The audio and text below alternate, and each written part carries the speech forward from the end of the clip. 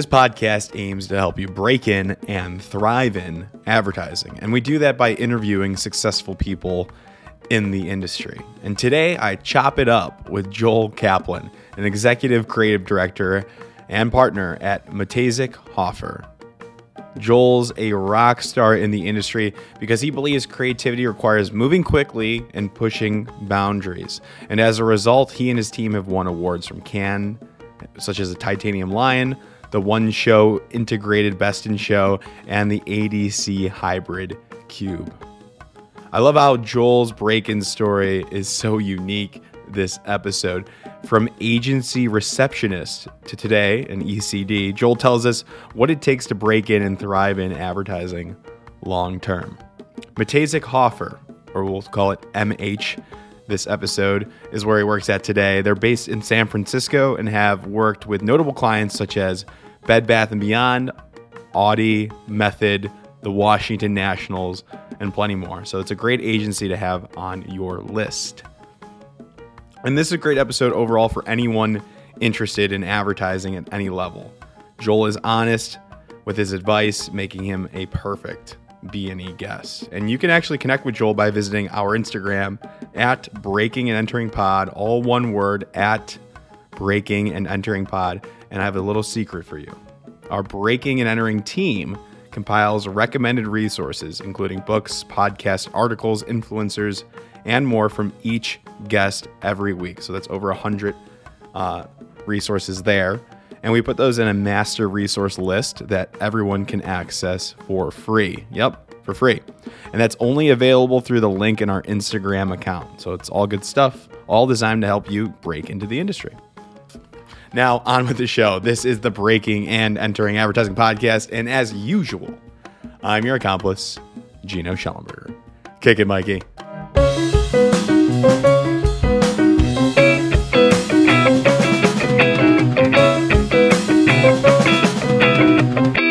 Joel Kaplan, welcome to the Breaking and Entering Advertising Podcast. Thanks so much for coming on today. How is it in San Francisco today? So it's a little rainy? Yeah, it's a little rainy. It's good. We haven't had rain in 8 years, so having a little bit of rain today, everyone just celebrates it. We don't mind the clouds. How you doing? How's Chicago? Chicago is cold today. It's warm. It was warm yesterday, but this weekend we have a high forecast of 60 something, I think, this Saturday. It's better than gray and 7. What I like there is that wind chill of like -20. It's going to be 39 degrees out with a wind chill of -24. That's fun. Tell us where you grew up. I grew up just south of Chicago. We were talking about this right before we pressed play. I grew up in Champaign, Illinois, which is about 2 hours south of where you are. Yep. 2 hours is you, then about an hour and a half of cornfields, and then pretty much my house growing up. Yep. I know friends from Mahomet, Illinois, and I went to school in Champaign at University of Illinois, so you're familiar with that. But I was. They called people like me a townie. Yeah. Yes. We lived in town, would show up at the bars on breaks, and then disappear again. Absolutely. Love some townie. Love some townies. But that's awesome. Thanks for coming on the show. We're going to be talking about you because you went from Champaign County to San Francisco. So I'm sure a lot happened in between those two locations. But today you are an executive creative director at Matejzek Hofer. And did I say that correctly? You did. You know what? Let's just call it MH is the easy way to go. Our agency name is not an easy one. It doesn't roll off the tongue. And why is it called Matejzek Hofer? The name of our founders, the founding members, Mr. Matejzek and Mr. Hofer, founded the agency back in the day. Nice. And so we adapted and took their names on, which I think we could all agree in hindsight maybe wasn't the absolute best idea for ease of repeating and memorability. I've worked at all sorts of places that have names that people have trouble remembering. I worked at Pereira and Odell. Oh, yeah. And people seem to always have trouble with that one. I worked at AKQA, and the number one question was, what the hell does that stand for? Do you remember? One of the founding members, his name was Ajaz, and honestly, I believe it was his initials, but it was constantly told to us in a different way. For a while, we just told everyone and meant all known questions answered. But once again, there's so many initial agencies in the world. I don't know what half of them stand for. We go by MH. We're owned by a group in London, BCCP. The amount of initials in the agency world, it's like the law firms. Yeah. You gotta love it though. So tell us about MH and your role there. MH is a mid-size agency. We work on global accounts, US-based accounts. We've been fortunate. We're about 12 years old now, but we've been pretty fortunate for a fairly young agency to work with some of the most awesome brands in the world. Because we're in San Francisco, early on, we got to play in the tech world. We got to play with Google, one of the biggest information companies in the world. We got to play with Netflix, one of the biggest entertainment companies in the world. We've worked with Hulu, Lyft, Gig, Apple, Amazon. We've worked with these amazing West Coast-based companies that happen to be changing the way we all operate every single day. And I think that was really because of where we were located when we launched and how we thought. How we, Nice. have you live in Chicago? Have you ever lived in like DC or LA? No, I haven't. So the interesting thing is you go to certain towns and they are dominated by an industry and that takes over everything, right? You go to DC and every conversation, you walk into an apartment, you walk into a party, you start talking to people. For some reason, all of a sudden you're talking about politics or what's happening on the Hill or what's happening in the Beltway. And that's because that is the predominant force and way of thinking in that area. You go to Los Angeles, it's about the entertainment industry. Whether you work on a TV show or not, what's going on? Oh, the Oscars got postponed. I heard they're shutting down the street for filming. That's the conversation you have. Right. In San Francisco, it's the tech world. It's this idea of who has just blown what up, who's disrupting what, who's just restarted a new company. And so being an agency in that world, you think that way. You have to. You operate that way. And then you end up finding like-minded clients early on, which is what we were able to do. And I think it really helped us jump into a sphere of some amazing global clients, which was great.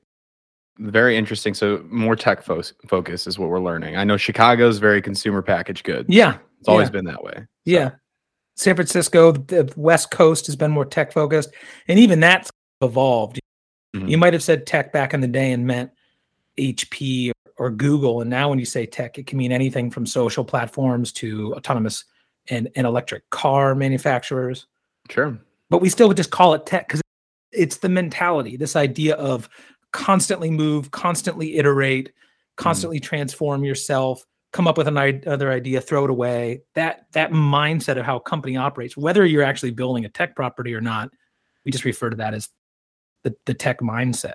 And we're lucky as an agency that we started that way, taking that disrupt tech mentality of faster, iterative, never falling in love with something. And, I like that. And we were evolving to that form of advertising right when that was the right way to evolve. Social was erupting. The speed in which advertising had to be creative was transforming from the old production model to the new constantly on, constant content, constant creation mechanism, and all that really aligned well. And I think that's positioned us as a pretty modern group of storytellers. Yes. As a creative director, as an ECD, how do you enforce that? That's a good question. I don't know if enforce is the right word. Yeah. After I said that, I was like, I don't know about enforce, but how do you foster a collaborative, fast-thinking environment is my question. If I had Number one, you hire. You're looking for people, not just creatives, but everyone in the agency. You're looking for people that are trying to create new forms of communication and content all the time. People that aren't stuck in a traditional format. So right off the bat, that's key, hiring. Secondly, that's how we judge the work.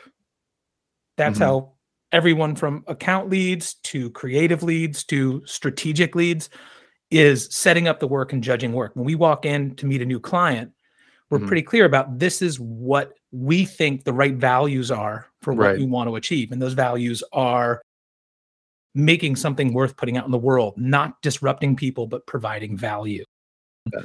Working with new new media outlets as opposed to staying really beholden to old media outlets. And so you just push it at every turn. Yeah, you're managing expectations all around, whether it's from hiring or speaking with clients. That's what a good agency does. It's always providing value, and I love that. Okay, and I like how you foreshadowed hiring, because we're going to definitely talk about it, because our listeners want to know how to get hired at an agency, MH. So we'll talk about that later on. But before we dive into how to hire other people, I want to learn how you got hired in the beginning. Yeah. And even before that, though, what do you like most about your role as an ECD? What are your day-to-day responsibilities? What do you take on before we kick it back to your start? So my biggest job is to be the kind of defender of a certain level of taste. Okay. To constantly work with everyone to say, hey, this is the taste level we want to present. This is the kind of story or the kind of spin or the kind of presentation you want your work to have, so that it specifically does not interrupt people and offend them, and actually makes them want to pay attention or share or talk or watch. Do you have an example of this recently that you're proud of? Yeah, a couple. Last year, we worked with a client called Niantic, which is basically a mobile, I'm going to call them a mobile game developer. Yep. Actually, what they do is they interact with your cell phone in ways that let you play games that interact with the world around you. They create AR games. So I love that. You move throughout your world. You don't sit there and play your games. You move throughout your world. Like Pokemon Go is the first thing that comes to my mind. Well, that's their biggest game, Pokemon Go. Oh, they made that? Yeah. Oh, look at me. I know, that was good. That's called hitting the post, and we didn't even have to do anything off camera. That's good. That was stuff. perfect. Keep that in. So they run Pokemon Go in the States, and last year we did this thing with them during what they call Go Fest, which is a big get together of people in a physical space. COVID had gone down over the summer. Sure. They were going to have this physical event, and they wanted to come up with something interesting that everyone getting together could do that they wouldn't be able to do on their own. Right. So we came up with this idea called Legendary Night, where it was about how Pokemon Go, which is one of the biggest mobile games in the world, is always played on your phone. So the downloads of this game, the people who participate, are massive in just about every country in the world, but it always happens on a 6-inch screen in front of your face. And we presented a way to make that game actually happen 13,000 times bigger than you're used to it. So on this huge, gigantic egg, and we inflated this huge egg screen and put it in the middle of Millennial Park in Chicago, and had all these people wandering around saying, what the hell is this egg doing here? What's going on? There was Reddit threads. The news was covering it. And the whole point was, as Pokemon Go fans got together for Go Fest, this egg came to life. We projected on it, all around it, and then let people interact with the projections and actually battle Pokemon in the biggest way they've ever done before. Why do you think that works so well? I think it works well because it's different. Like I said, you're playing a game on your phone all the time, and people invest massive amounts of time into this game. So when you tell them, hey, there's a different way to play this game, it's still the game you love, but it actually is going to feel as big as it always feels in your heart. You're wandering around, giving it all this time. We're going to make it gigantic and give you a chance to play this game in a new way. That's really, really intriguing because of the word new. Because the thing about new, and you hear everyone talk about fresh or new in advertising. Yeah. New does not mean come up with something that is so new that people have no emotional investment. What it means is, what's something that people love that we can extend the world of, that we can show you. You love A, we've made a new part of A, let's call it B, and it's going to feel fresh and different and all these things, but it's still going to respect the things you love about your game or your product. That's what this did. A fresh extension of something you already know. Well, for something like a game, yeah. Sure. We've done a number of partnership bits of content. We work with Audi. Right. Audi for years had this great partnership with Marvel. So everyone remembers the first time you saw Iron Man drove the R8. That's how they introduced the R8, the supercar, which is this awesome, badass car. And you saw Tony Stark driving it, and that was a partnership between Audi and Marvel that worked really well. Over the years, as Audi has been involved in other movies, they've looked for other ways to continue that partnership. And we've made these short films with them for the first 2 Tom Holland Spider-Man movies. Yeah. And the key with those films was not making an Audi commercial that happened to tap into Spider-Man, because that's kind of bullshit, right? Anytime you got a book you love or a film you love, and some product does a commercial about it where they just use the characters, you feel like, yo, I love those characters, and you have just abused them. It's borrowed interest. Yeah. Yeah, it's borrowed interest, and it's also disrespectful for content that you really value. Of course. Right? Marvel fans truly love the Marvel franchise. Shout out to our audio editor, Mikey Malarkey, biggest fan ever. Yeah. You got to respect that content in the same way a fan does. So we made 2 short films about Tom Holland as Spider-Man. One of them, he's actually taking his driver's test. Oh yeah, with JB Smoove. With JB Smoove. That was a great casting combo. JB Smoove is pretty awesome. Oh yeah. Like Tom Holland is awesome as well, but I'm just saying JB would like come over and sit in Video Village and shoot the shit. And he was just having a good time. But if you do something like that and respect the content, as opposed to just trying to make a commercial, but you actually use your product or your brand and interact with this content in a way that respects that content, people who love Marvel go, oh, good, you love it as much as we do. And they have an affinity for you versus, oh, hey, thanks for taking Spider-Man and dropping him in a commercial and basically treating him like crap. Thanks for ruining the thing I love, the book or the story or the movie. And then they'll resent your brand if you do it poorly. They will. Isn't that a simple rule that so many people forget early on? If you treat people like you don't care about the things they care about, you just make advertising and interrupt them, they will resent you. Absolutely. And a golden rule is just respect people. Respect them in what they love. You love the things they love. It's amazing how you respect the things they respect. You take part in the stories they want to take part in. They won't resent you, and they're that much closer to building an affinity with you or building a fandom or loving you at in the best of times. You were able to do that with 2 pretty intensely passionate fan groups, the Pokemon Go and then the Marvel groups. They love their brand. So if you were able to be successful with that, I'm sure you could do that with a bunch of other clients. So I think it's about to do that. We're talking to students in a way, right? Yeah, as people that want to break into advertising. The key there is your job is not to make commercials, because when you make commercials, they look like every other commercial and they sound like every other commercial, and then you end up with something that people have learned their whole lives to ignore. Right. You have learned it. I've learned it. Every listener has learned that when a commercial comes on, and I'm just going to use a TV commercial, but it could be anything, a billboard, a social post. A commercial comes into your life, your brain goes, nah, never mind. I have to move past this as fast as possible. But if you really truly want to build fandom, let's say your brand wants fandom, you want to gain fans, people who respect, love, and want to interact with you. Don't put a commercial in front of them. Come up with something else. Come up with something that's interesting or fun or weird or sad. So that's okay. You can make something sad or helpful. And they're that much more likely to interact with you and relate. I couldn't agree more. And it's hard to do, but just checking out your work, checking out your work and what you guys do at MH, you might get some inspiration. So it is hard to do. That's the rub. I want to get an understanding of your background and kick it back to how you got into all this. We'll call this the break-in portion of the episode. What was your break-in? Because it wasn't traditional, right, in any way. No. Yeah, that's that. So there's multiple I think everyone has multiple break-in points. Okay. Right? What do you mean by that?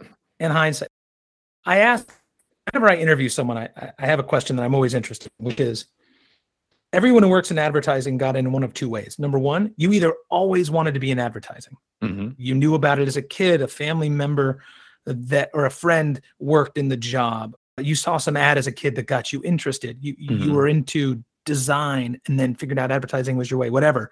You've always wanted to do advertising. And the other way is you had no idea that advertising was a job, and all of a sudden you got sober at 25 and had a job in advertising. And you're like, how did I even?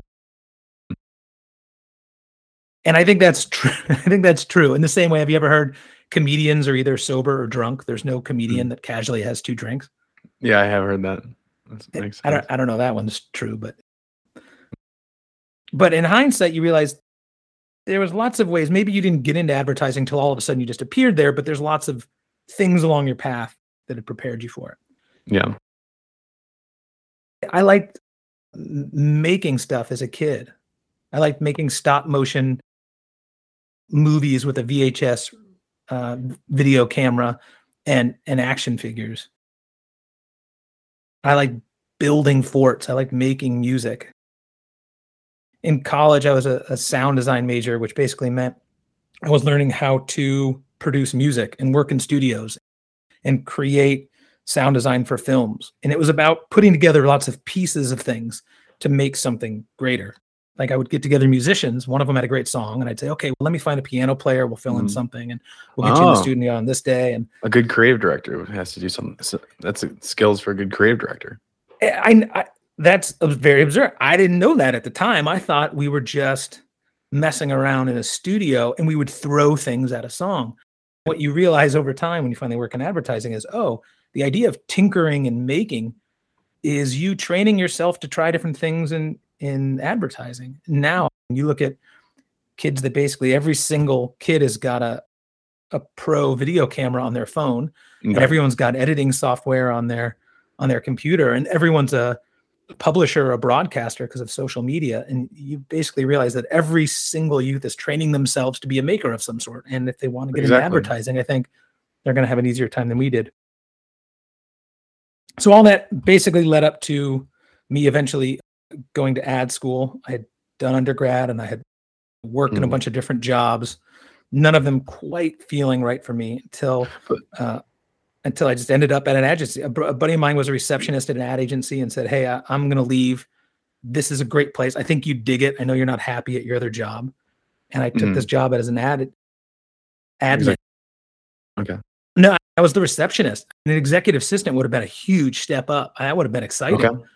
I was making coffee and like greeting people at the door and saying, come on in. So was this before or after you went to ad school? That was before. I ended up at an ad agency with a really great group of people who made me realize the job is one thing, but these people all are making something together and they dug each other. They were good people. There was always music playing in the agency. Everyone would go hang out together. A lot of young people. What agency? It was called Ground Zero in Los Angeles. Okay. It was just a good group of people that made me feel really welcome. And as a 24-year-old who was looking around trying to figure out how I was going to translate this college education into a real job, it just clicked for me. I'm like, oh, I like what these people do. They get paid and they don't have to wear a tie. And those three things checked my three big boxes. I ended up going back to ad school from there, moving from Los Angeles up to San Francisco, doing ad school at Miami Ad School there, and then got a job at AKQA in San Francisco. And what did you study? Were you a copywriter or art designer? I was a copywriter. And I did copywriting because I've never been a great artist, but I've always been a good arguer. I mean, it was either like I was going to be a copywriter and figure out how to describe things that way, or I guess be a lawyer or something where you're paid to argue with people. Yeah. And it made a lot of sense to me. I'd studied sociology and psychology, and this idea of how people think in the world and how they react to the world around them, and then writing stories that cause those reactions and get people to think. It made a lot of sense. Now I have a question. Right. I have a question here. So you were a receptionist. We'll call it receptionist, right? At this Ground Zero. You thought it was really interesting. You were inspired by the work they were doing. They didn't wear ties. They were super creative. They were playing music. It was a good time, good environment. So at that moment, did you know, like, what made you go to portfolio school? Is that what they told you needed to do that? Do you regret that? Were there other options now looking back? What I want to hover here for a second. I did not want to go to portfolio school at all. Yeah. I was like, I'm going to get a job at this agency. So I was getting to be friends with all the creatives, and I took every creative in the agency, which that's how I remember it. Maybe I forgot some people. I'm sorry if anyone's listening, but I took every creative over a couple months out to lunch. And I asked everyone, I dig what you do. How do I get to where you are? What do I do? And every single one of them was like, oh, you go back to ad school. And I didn't want to because I had graduated from college and I had I had my college debt. Like the idea of going back to school again, it felt like a step back that I wasn't so interested in. But every one of them was like, you go back to school. And they were really great about saying, keep in contact, write me off. I'd love to talk to you. Except for the creative director, who his name was Court Crandall. And the creative director was like, nah, you just get into it. and I chose, I'm like, oh, I'm going to listen to the creative director. Sure. And everyone else in the agency is like, yeah, ask him who the last person he hired who didn't go to ad school was. Like ad school is a shortcut, is what I was told. It basically means all you're going to do is think about advertising and concepting, and you're going to study it, and you're going to read the books about it, and it's just going to immerse you in that world for an intense short period of time, a couple of years. Right. And by the time you get out, you're ready to think, versus you can go around and get an agency job, but you're probably going to be like you are now, starting in a different department, slowly working your way in, and you'll get there. It'll just take you longer. And I was impatient. That's what I went say. Back to ad school. And that's what I say still today. I know there's a lot more creative routes to go. I think today's different, but the books just nowadays are insanely good that are coming out of these ad schools, where a lot of these undergrads, there's a couple of really strong undergrad programs, but it's hard to keep up with these books nowadays. And I don't know what other options there are besides Portfolio School. What do you think? What advice do you have for people today? Do you think Portfolio School is still? It depends on who you are. How do you learn? How do you get motivated? I needed to be in a place where I was going to focus on it and do it. If I was trying to do 5 other things and do classes at night, for me, I would not have been able to focus. I needed to just get into it. You had the structure. But I see people coming in from lots of different ways right now. I don't think the only pathway in is the traditional ad school for 3 reasons. One, it's expensive. Mm-hmm. And if you don't have a lot of cash, it's unfair and almost wrong to say you have to go the expensive route to get a job, because you don't. No. I think there's plenty of other ways to learn, express, and experience creativity that can bring you into advertising nowadays. And that could be an undergraduate program, or can, quite frankly, just be someone who buckles down on TikTok, builds a following, learns how people react to certain content, and then starts applying that to brands. That would be more of a content creator role that we're speaking of. It would be, but that line between content creator and creative is a movable line. It really just comes down to how you start thinking. Especially West Coast. Yeah. They're all about that. Think about it. What program you go to is almost a direct reflection of what do you already know at that point. Yeah. If you hit a certain, let's just say you hit 18, and you already know about making and thinking and what people react to and how the internet works and what brands are doing on social that's interesting, and then where are they just completely failing and where is there a real white space? Mm-hmm. That knowledge is something that we didn't have that long ago, because you didn't have all these tools around you. You had to go study. Like, you had Luke Sullivan on the show before, right? Yeah. I remember reading. And I think you said something to Luke, which was great, which is this is like one of the few required reading pieces to every ad student still. Yeah. And that was the same thing when I went 20 years ago. That book, you'd read through it and you understood it, but it was a roadmap to what's expected of you. I think, now you still have to teach people what happens in the agency business, but you don't always have to teach people how to express themselves creatively, because they've got so many more opportunities to do that. And so I think Portfolio School is one great way to dive into that, but it's not the only way anymore. Sure. Get a job at an agency, work at a production house, work with an influencer, become an influencer.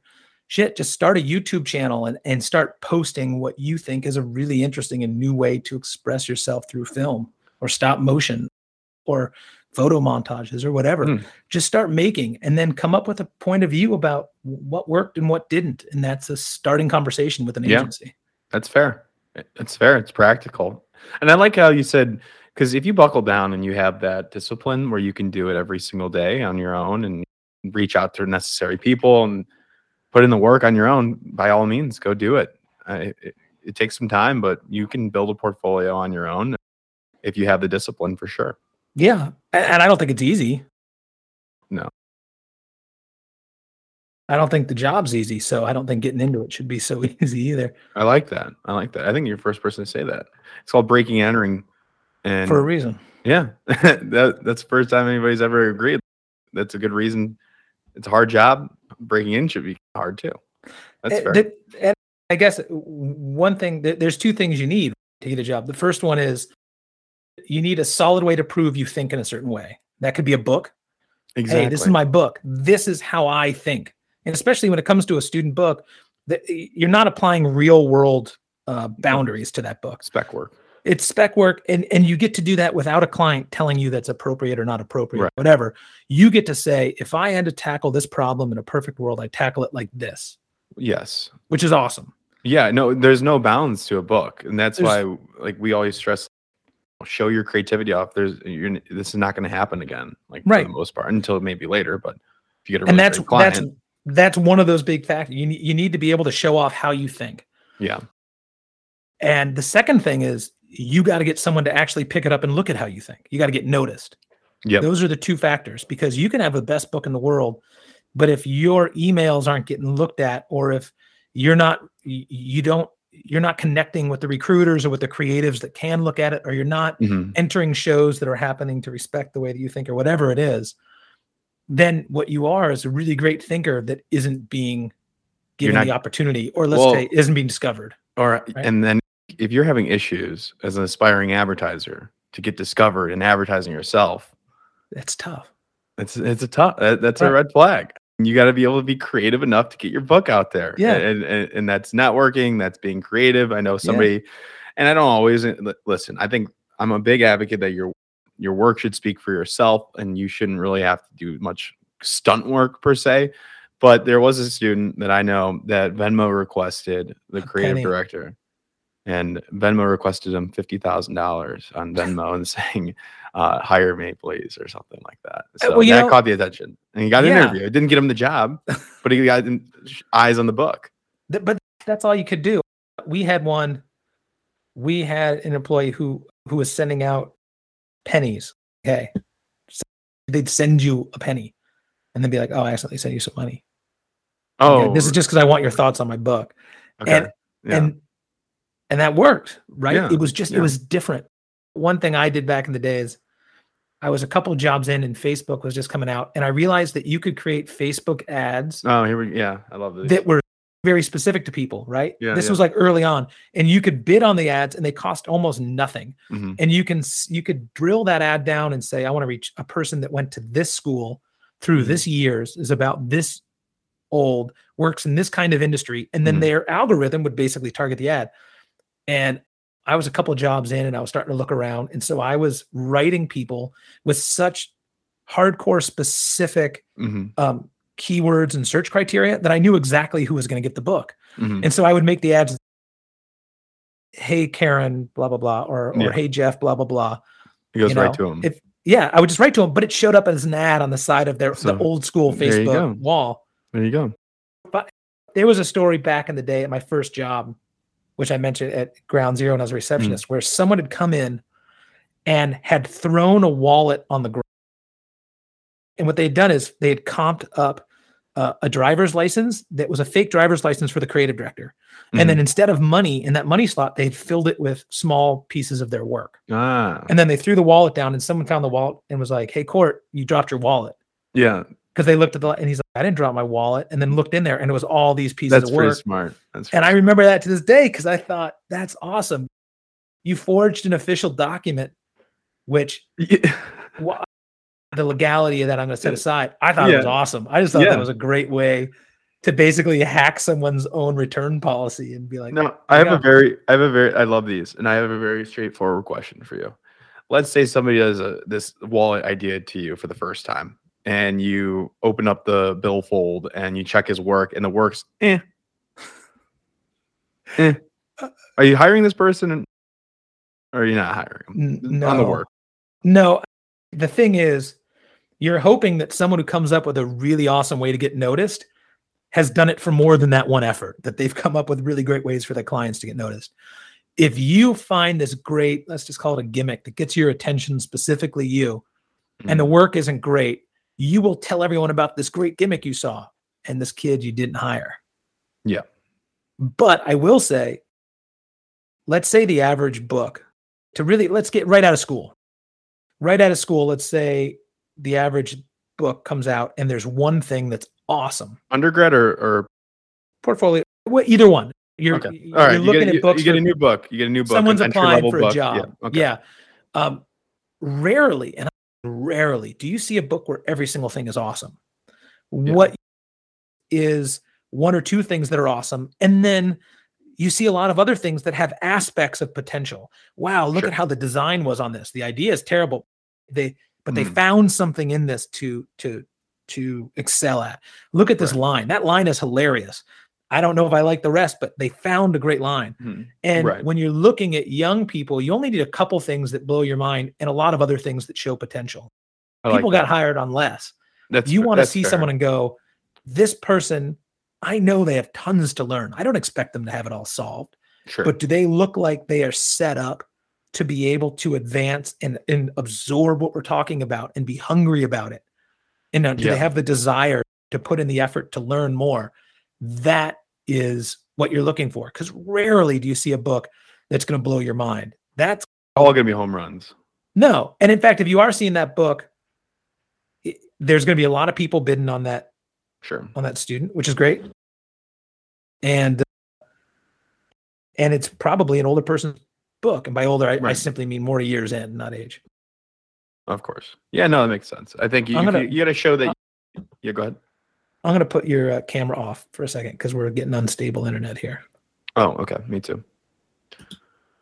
All right. But yeah, I think, let me know if there's any issues, but I'm getting good reception on my end. But I was just going to say, you got to show that you understand the work here, that you know what you're doing and you have potential and you have a couple really envious pieces in there, maybe one or two. But and even more important is you have the ability to think outside of a singular medium. I think one of the biggest turnoffs with young people, I gotta stop saying young people. One of the biggest turnoffs with new recruits in advertising is you see a book that feels one note, because you're looking for people that are robust. You're looking for people that can think up all sorts of crazy solutions in all sorts of new ways. So if you see a book where it's just all print pieces or it's just all traditional work, part of me goes, wait a minute, I hire young people because you think in ways I don't. This is something that I think everyone who's looking for a job needs to realize. You are coming in with a perspective that your creative directors don't have. And that's why you're desired. You're coming in with a new way to think about outlets, a new way. You're gonna blow up how a podcast is thought about. You're gonna come in with a new way to hack Twitter. You're gonna come in with some platform they've never even heard of that's gonna be huge. You're gonna come in and put something on Clubhouse that blows everyone's mind. And you're gonna do that because you're not constrained by the years of learning what's supposed to happen and what an ad's supposed to be and what a platform is supposed to be. And so you're hired as this raw and crazy mind that doesn't know rules. And the job of creative directors or executive creative directors is to say there's potential there and it's raw. And I'm going to help you learn how to harness it. Honestly, you're thinking about things in ways that the rest of the people at this agency don't. That's why you're hired as a new advertising person. You're not hired because you're going to sell the next Super Bowl spot. That's not why we hire juniors. You're hired because you're thinking in the way no one else is thinking. And I don't even know if I can sell it right away. I just know that's fresh. And so come in and let's show you how to hone that. Let's show you how to build your craft. Let's show you how to sharpen your thinking, but don't lose that new weirdness that you have, because no one else has that. That's great. I love that. You hire senior people because they've got the craft down and because they're going to solve it quickly in ways that you know. Right. But you don't hire junior people for that. You hire them for potential. I love it. I love it. I don't remember. Did we talk about your first job outside of when you graduated portfolio school? No, my first job. What was that? My first job was at AKQA, which a fully digital agency. Right. And I was shopping my book around, and I was interviewing in New York, and I interviewed in Louisville, Nice. and in Bend, Oregon. I was talking to everyone. I sent my book out everywhere, just everywhere, because I wanted to get to know people, and I didn't know where I wanted to end up. And I ended up also signing up at a like a freelance, like a shop, Sure. like a temp shop. Yeah. And AKQA needed a writer for Sprite, and they had reached out because they were hiring a lot of people, and they'd reach out to this temp company to help them hire someone. So I got brought in as a freelancer when I had never had a job at an agency before. Okay. But they liked my book, and they're like, all right, you come in, we're going to have you do this stuff. And so I started as a freelancer at AKQA, and my number one thought right when I started was, well, this will be short. Because in my head, I thought, I'm supposed to work at a big traditional agency. This is just how I thought at the time. Sure. And working at a digital-only agency to me felt, and this was like mid-2000s, it felt like I was pigeonholing myself. I'm like, I don't want to just do banners or anything like that. And so I thought I'd be there for a little bit and then just move on. And when I got there, really quickly, I realized, whoa, I didn't know this stuff was advertising. Like, this is before social media, before iPhones, before data-heavy cell phones. You were still calling. And so the idea that this agency was working in the digital space meant there was no rules. Like, it was almost like the prisoners got to run the prison, because all of us creatives just got to throw crazy ideas out. And our creative directors, and it was PJ Pereira and Ray Inamano, and Ray runs Inamano & Co. now, and PJ runs Pereira & Odell. They were like, there's no rules here. It's the Wild West. Let's come up with amazing stuff. I love it. And as someone who came out of ad school realizing our job is to make new and fresh, I didn't want to go into digital, but once I got there, I realized this is exactly what we've been talking about. I like It's that. not the big productions I thought it was going to be at first, but I'm still making video. It was LeBron's like rookie year, and we were making this big program with LeBron. It was like the first thing I ever did. And then it took me only a minute to realize, wait a minute, I don't need to make TV spots right away. I just did a spot with LeBron. It just happens to be online. Nice. And that fact that was a new space forced me to think that way. And it took me a couple months to realize, okay, I was wrong about digital. This is awesome because there's no rules. And I loved that idea. Yeah. I guess you can make those parallels now with VR, AR, metaverse, all the new emerging technology today. Yeah. The one thing I would say is, especially as someone who's just getting started in advertising, is you don't want to get into a niche area and get pigeonholed as that. Sure. So I think there's something extremely powerful about getting a place that feels like it's just emerging, working in an agency that's touching areas that no one else will touch. Yeah. That means that you will be desired if that area explodes, because you will have an expertise that no one else was bothering to learn early on. I love it. But at the same time, just make sure that you don't stay there so long that becomes the only thing you're expert at. Yep. It's a fine line, and you'll get a feel for it. I'm sure everybody you'll know when it's time to go or time to expand. Yeah. You got to be there. So I appreciate it. Joel, this has been great. I have no more further questions here. Can people reach out to you if they're interested in your story or they want to ask you about MH? And if so, what's the best way to do that? Yeah. Just reach out at joel.kaplan at MH. Well, this is where it gets confusing with the name. Okay. It's actually joel.kaplan at mtzhf.com, or just find my site online. You can go search me, just search Joel Kaplan, creative director, or Joel Kaplan, copywriter, and it'll come up. Perfect. I'll have that in our Instagram for sure. Yeah. Reach out. I'm always down to talk to students. I think it's the desire to get better that really is the number one indicator. Yeah. And it seems like you have a good eye, and as any creative director should, to help out talent, to see potential. I'm sure you'll have a lot of interesting things to say to people if they reach out. And the opposite of that is, if I don't get back to you, it doesn't mean you have no potential. It just means things got crazy and your email got buried. Sorry about that. Yeah. I think people know that everybody's super busy, especially you. So yeah, the one thing I'll say in response to that is, if you reach out to someone and they get back to you, don't ghost them, because that shit happens and people don't forget. Like, you reach out to someone and you reach out to me and I spend time to write back to you and you ghost me. I don't mean to. Your name will stick in my head as the person who ghosted. So if you're going to start something, then start it and talk. Yep. Commit. Yeah. Commit. Don't get a response and then be like, nah, I'm done. Everybody claims they want a mentor early on, but sometimes they really don't. They don't really want to commit. They just want somebody to get them a job. And that's different. So hey, I get it. Yeah. You need to work. I get that. Cool. All right, Joel, this has been a great episode. I appreciate you coming on and have a great day. Thanks for having me, Gino. Of course. Did you hear anything on this episode about a job you'd like to have someday, soon, in advertising, strategy, design? The kind of job where you use your brain and your creativity? If you did, chances are a portfolio can really help you get that job. That's where Chicago Portfolio School comes in. They have programs and classes that help you show off your thinking and get you the job you want. So visit them at chicagoportfolio.com. And if you drop my name, Gino, into the chat box, they'll send you more info and a cool Sharpie. Or just some more info. You can decide that. Thanks. Thank you so much for listening to this entire episode of the Breaking and Entering Advertising Podcast.